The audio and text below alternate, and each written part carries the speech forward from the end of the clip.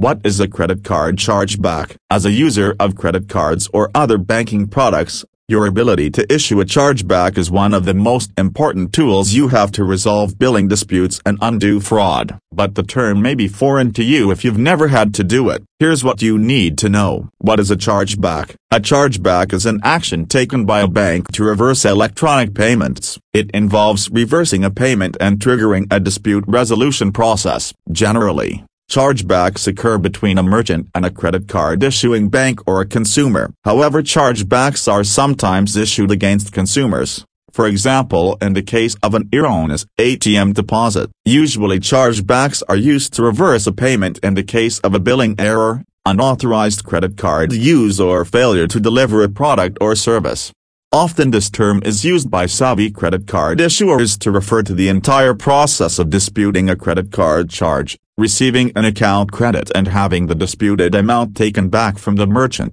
When should you use a chargeback? The Federal Trade Commission and other regulatory bodies mandate a fair amount of protection to consumers using credit cards. Among other protections, you have the right to accurate billing, protection from unauthorized charges and the right to dispute charges for goods or services that are different than described. In addition to regulatory protections, your bank, credit card issuer or card association may provide you with additional rights. Most often, chargebacks are issued for one of the following reasons: fraud or unauthorized use. Someone uses your card without your authorization to purchase goods or services. Goods or services were not as described, but the goods or services provided were materially different than they were described or agreed to. Goods or services not delivered. You paid for something, but never received it, or you paid for a service that was never provided. Return credit not processed. You returned an item or cancelled a service within a merchant's return policy and never received credit for the return. A recurring billing was not stopped. A subscription service continued to be billed after you cancelled it. Incorrect amount of the amount charged was incorrect. Generally,